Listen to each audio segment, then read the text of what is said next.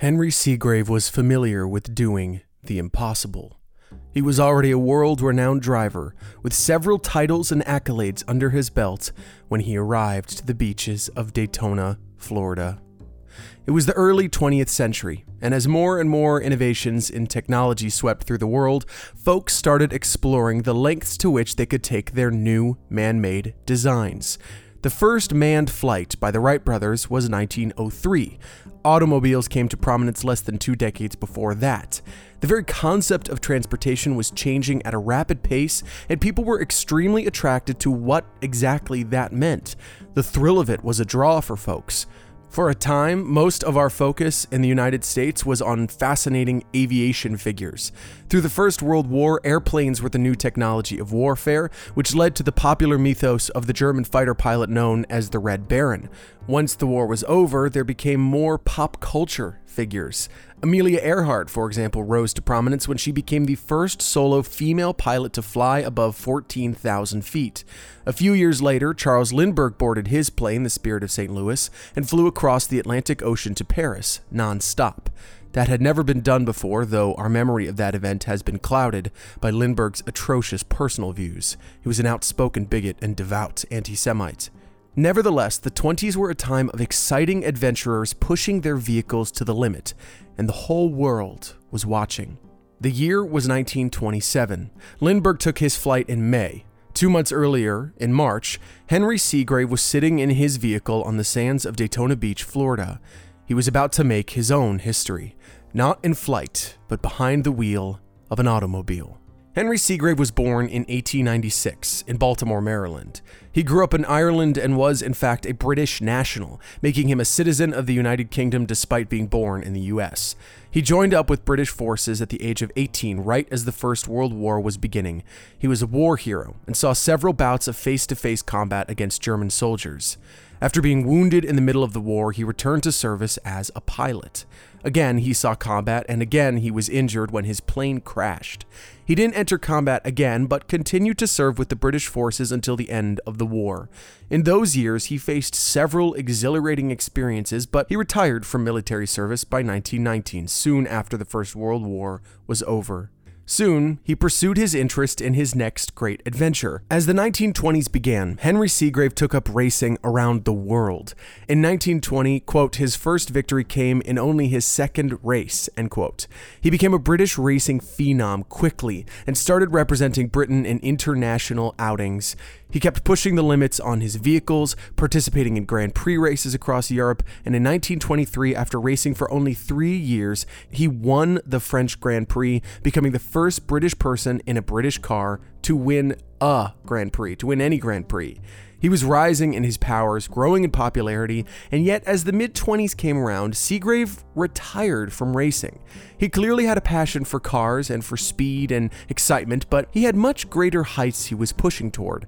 Anyone could be a good race car driver, but what if you could use your car to push a new limit? What if you could use it to go faster than anyone had ever gone before?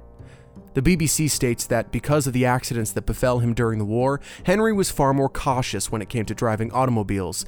He needed a track that was safe for him to barrel his car at an unprecedented speed, somewhere free of obstacles, free of obtrusions, and most importantly, flat. There was a spot that was already known by many as a great area to test out the speed of your car, to push them to the limit in a perfect setting. For 2 decades, folks had been driving their vehicles along the sands of Daytona Beach, testing how quickly their vehicles could drive a mile along the hard-packed sand of the Atlantic coast. When Seagrave was ready to push his vehicle to the limit to set that brand new land speed record, he knew Daytona was the only place to be.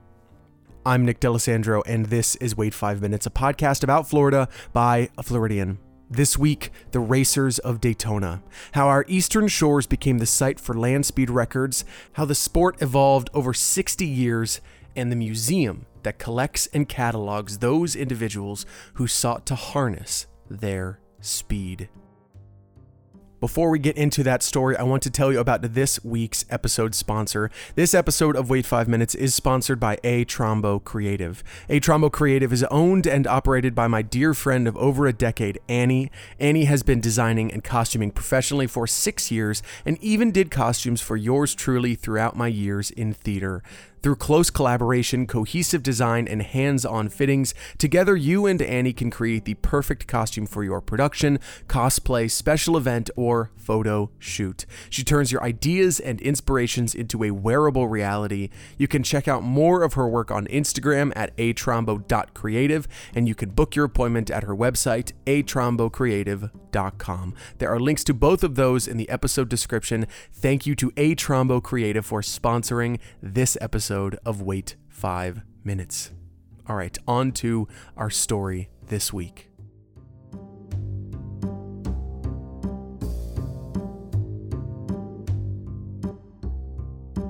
Situated in the shadow of the towering stadium of the Daytona 500 Speedway, the Motorsports Hall of Fame is a unique museum.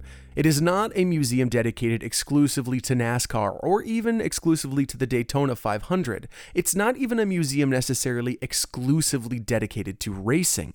It is a Hall of Fame honoring motorsports in all its variation, including cars, boats, airplanes, and motorcycles, though I will admit it is mostly a collection of some of the most fascinating racing cars I have ever seen. I got there right when they opened for the day, looking for my tour guide, Gary Chapples. I was sent by one friendly individual after another deeper into the museum, each pointing me in the direction of Gary. I was in the lobby, and then I entered the main exhibit, and then I entered the back rooms. I saw a lot before I even found my tour guide. When I entered that main exhibit of the museum, even though I was basically alone, my jaw hit the floor. It is a massive open room with cars all over the main floor space, a wall of cars to the side hallways with more exhibits, and other vehicles literally hanging from the ceiling. It's a lot to take in. It is so colorful and bright and full. You feel like it would take you hours to take in everything. I was there for a long time, and I still feel like I missed some things. I need to go back and take in more. It is an amazing, amazing space. Eventually, I step through a curtain and into an exhibit still under construction and find Gary in the break room. He offers me a cup of coffee, which I gladly accept, and we return to the museum, though he warns me he may have to step away every once in a while to welcome folks who just finished a tour, but we'll come back to that in a few minutes. It's kind of a dream job for Gary, who takes me around the main floor of the museum, pointing out so many of the incredible cars on display. We poked our heads through windows, examined layers of paint, analyzed the aerodynamics of cars. Gary is eager to share about every single vehicle in the museum and has a full story to tell about each of them. I've always been a race fan. Yeah. I'm not a huge historian, but I like the history of NASCAR. Sure. I started watching NASCAR when I was back in the 80s when I was a youngster. Yeah. Just got intrigued by the history of it, and I moved here from Dallas, Texas 3 years ago. Oh, nice. And looking for a job and saw an ad for this, and I'm like, oh my gosh.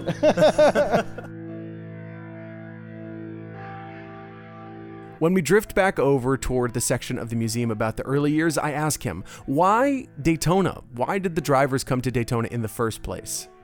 They chose here because of the way our beaches are. Mm-hmm. We have very hard beaches, especially during low tide. Right. So they're not overly sandy. Gary then invites over a colleague, Dave Sace, a docent for the museum, who shared more about those early years of racing. Here's Dave. The beach was at that time much wider than it is today. Right. And it was made of coquina sand, yeah, which packed almost like concrete when the tide had gone out. Yeah. And so it was just a perfect place. And they were landing airplanes there. That was actually the first airport in Florida. They were landing airplanes there to come to the hotel on the beach. Right. And just one thing led to another, and it became a bigger and bigger deal. The sand was certainly a draw for early car racing, but Dave shares that something else was attractive to the early racers. The story goes that some rich adventurers were staying at the Ormond Hotel, a now long-gone hotel built in the late 1800s. These two men decided that with the flat, beautiful beaches of Daytona to the south and Ormond Beach to the north, this was the ideal place to go roaring down the sands on their fancy new automobiles. They decided that they would like to race some cars. Yeah. So two of them showed up. They raced on the beach that day in 1903. And then it made the newspapers up north. And their rich friends saw this, and they realized that it's March, the palm trees, they were out racing cars on the beach. Let's go down. And it grew from there, and more of them brought their cars, and cars came from Europe, and it just built from there. And then they started in with land speed records.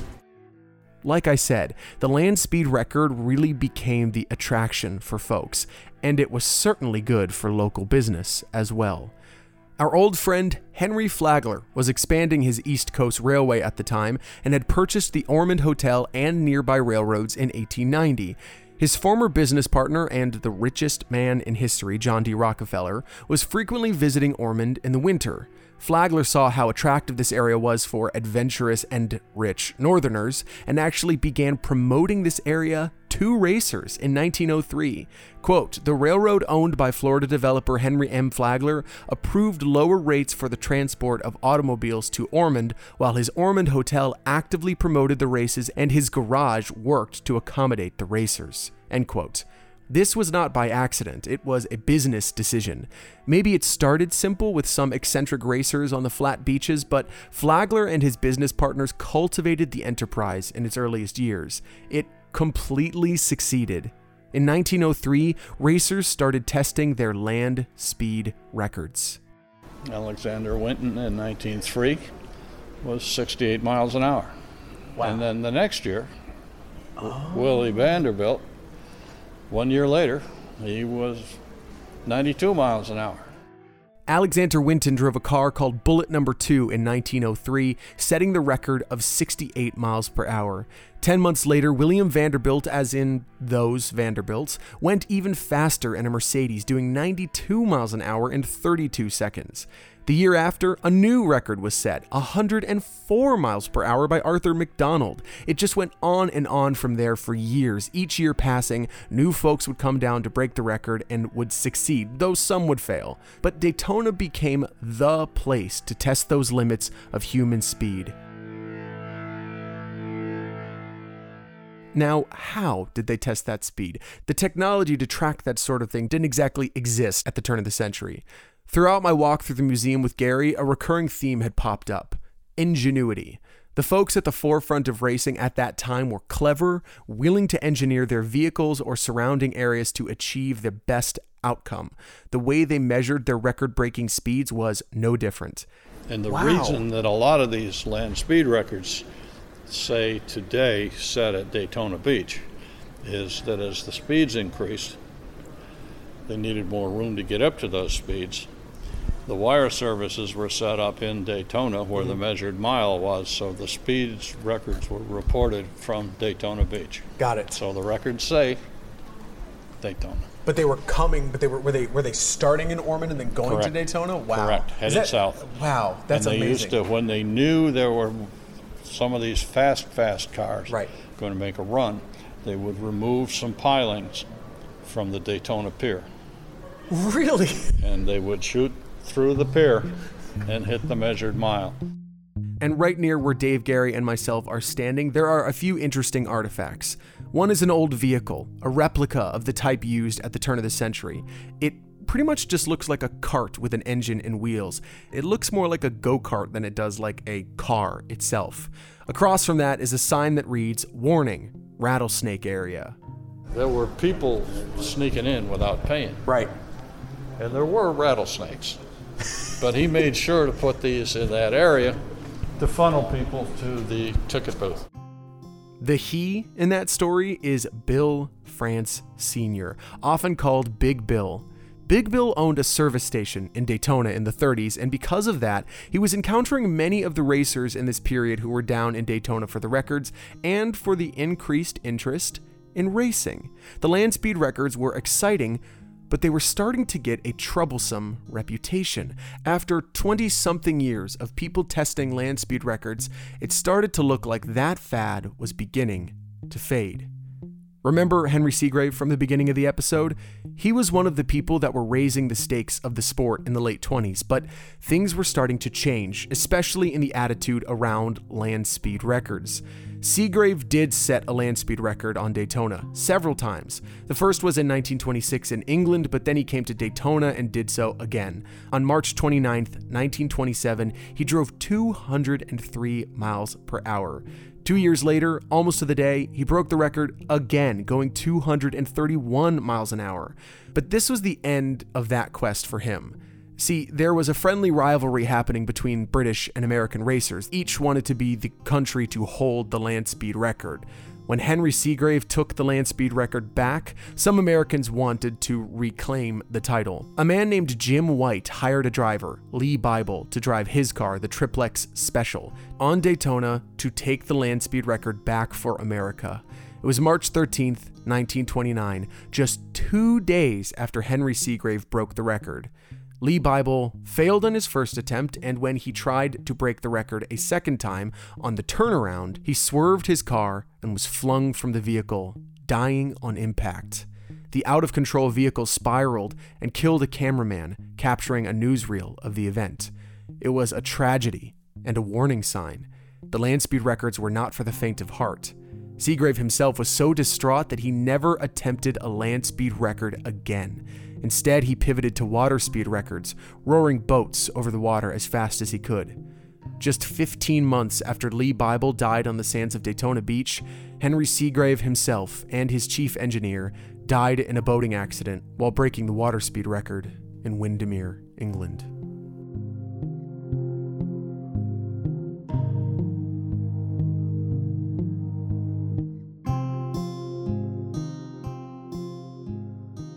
By the mid-30s, land speed records were less likely to be attempted at Daytona. Bonneville Salt Flats in Utah became a much more popular spot for such attempts, though one more iconic figure did make his mark in Daytona: Malcolm Campbell. Most people in this field know who Malcolm Campbell is. He is an extremely important figure. His iconic vehicle, the Bluebird, is the first thing you spot while stepping through the front entrance of the Motorsports Hall of Fame. It is a massive blue car, almost science fiction in appearance with how much it resembles a spaceship. This is the Bluebird. Sir Malcolm Campbell drove that. Yeah. That did 276 miles an hour on the beach in 1935. That's the actual vehicle? That's the actual vehicle. Wow. It's got a Rolls-Royce V12 in it, which later turned into the Merlin engines in P-51 Mustangs in World War II fighter planes. Wow. Yeah. So I guess they were trying to blow them up on the ground before they took them up in the air. This is one hell of a machine, and Malcolm Campbell was just the person to drive it. He served in the First World War, and just as so many, started focusing on the land speed record in the 20s. He broke the land speed record 9 times during his lifetime. He's from England. Apparently very well-to-do. Yeah. Came from a well-to-do family, and I don't know, kind of the poor little rich boy, I need something to do type thing, I guess. In September of 1935, he was the first person to drive over 300 miles per hour. He did that in Utah, but 6 months earlier, he broke the land speed record in Daytona Beach by going 272 miles an hour. He was one of the last major figures to leave his mark here with land speed records. That era was over for Daytona. Though it would continue to be a popular event through the 50s, it never really reached that peak of popularity again. A new form of automobile racing was capturing the public interest. Big Bill saw that the land speed records were falling out of fashion, and instead racing was attracting more attention. That spot of land where the land speed records were being attempted was nice and all, but what they really needed was a track, a loop, somewhere racers could fly down the beach, make a turn, race down a roadway, and wind back up where they started. They found just the spot. Today, there is a bar called Racing's North Turn, full up of cars and directly adjacent to a massive condo parking lot. It is a squat, old building. There are checkered racing flags that wave right next to the beach access directly to the south of the restaurant. That is indeed where the north turn of that track was. If you drive further south along that same road, eventually you'll find the second checkered flag, marking the south turn of the track. This was, by all accounts, the first true racing track in Daytona. Driving the length of it, I was stunned by its length. You'd think it would be a quick circle, but it is long. And though the road has been repaved and the island looks completely different than it did back then, you can at least in some way imagine the fleet of cars roaring down these roads all those years ago. If you are looking to see this track from above, there are certainly maps online, but the best aerial view I have seen is plastered on a wall in the heart of the Motorsports Hall of Fame in Daytona. I love this picture because you can see the density of people that are here to see. There's stands, There's people here, cars as far as the eye can see, and then there's even more people down there. Right. I mean, right. And what is this person on top? Or is that the front of a plane? This is the wing of a plane. Oh, see? At the foot of this beautiful photograph is a slab of concrete preserved from the original track. The photo is taken from a plane overhead. It shows a race full of old cars around the original racetrack. Hundreds, if not thousands of people are piled into the stands, their cars packed onto the beach, all here to see the big race. The land speed records maybe fell out of popularity, but the cars did not. Racing was bigger than ever. On the same sands that adventurers would send their cars flying down the beach trying to defy human capability, now dozens of drivers would pile into their vehicles, not trying to be the fastest ever, just trying to be faster than the other guy. World War II certainly slowed down racing. Mechanics needed to aid the war effort, but once the conflict was over, racing came back in a big way.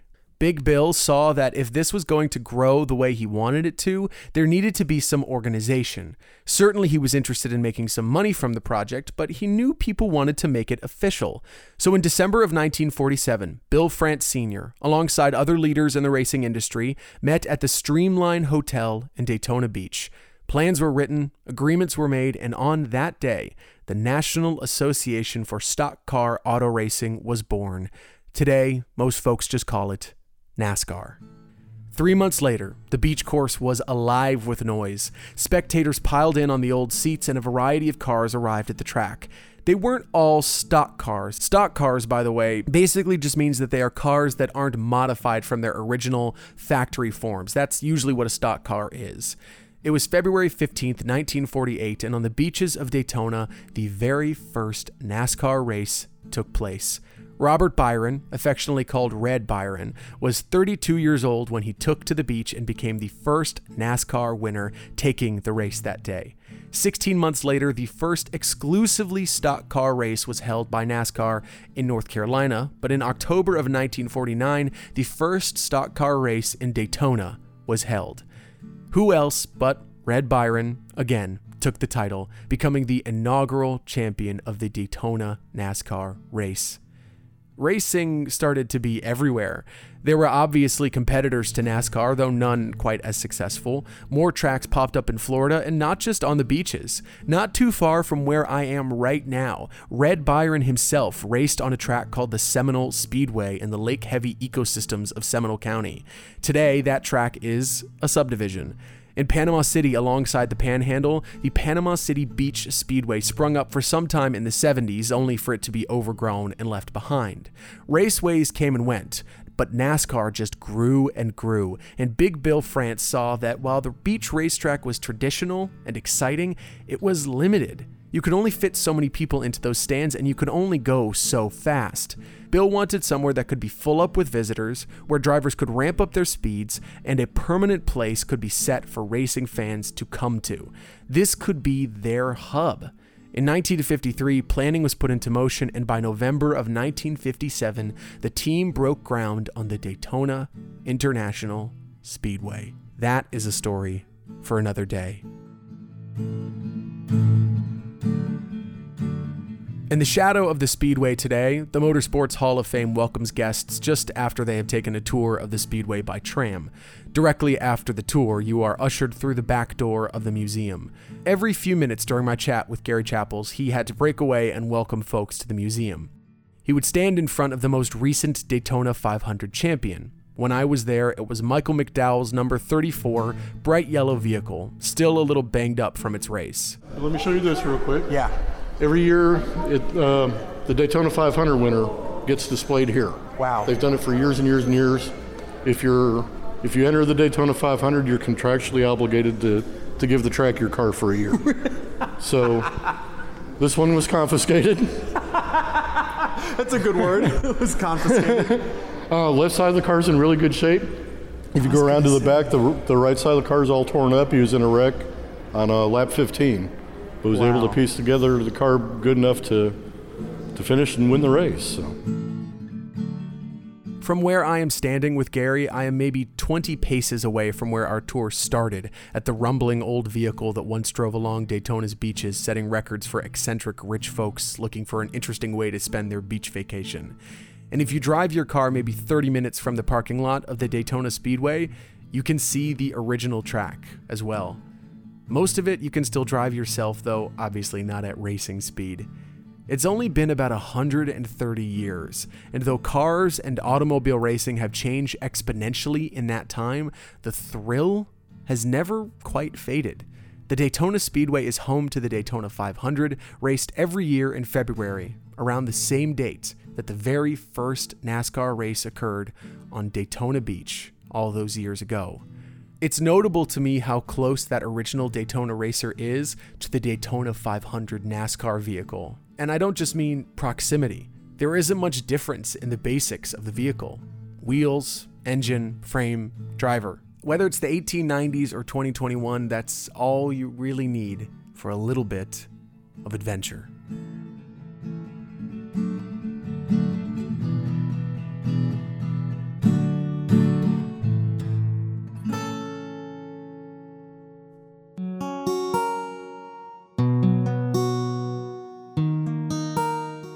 Thank you so much for listening to this episode of Wait 5 Minutes. I am so glad that you are here.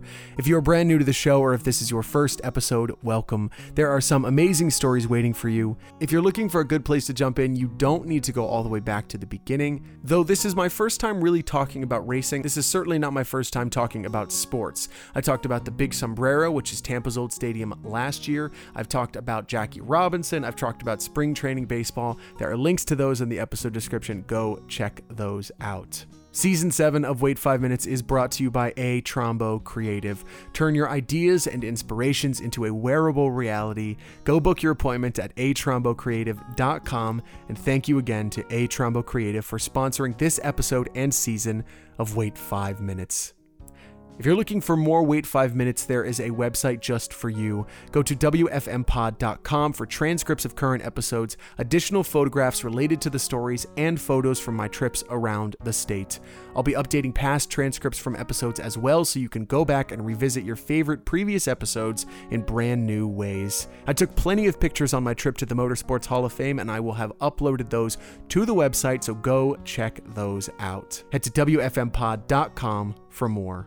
You can now pick up Wait 5 Minutes merchandise at Cast and Clay on Etsy. Cast and Clay is run by one of my best friends, Sophie Aparicio, who designed each of these stickers alongside the rest of their catalog. We've got a Drink More Water sticker using a photograph by our friend Lauren Nix, a Wait 5 Minutes sticker in the shape of Florida, and a sticker featuring the show subtitle About Florida by a Floridian. Grab them individually or as a set of 3 at Cast and Clay on Etsy. Head to the link in the description to pick up your WFM merch now.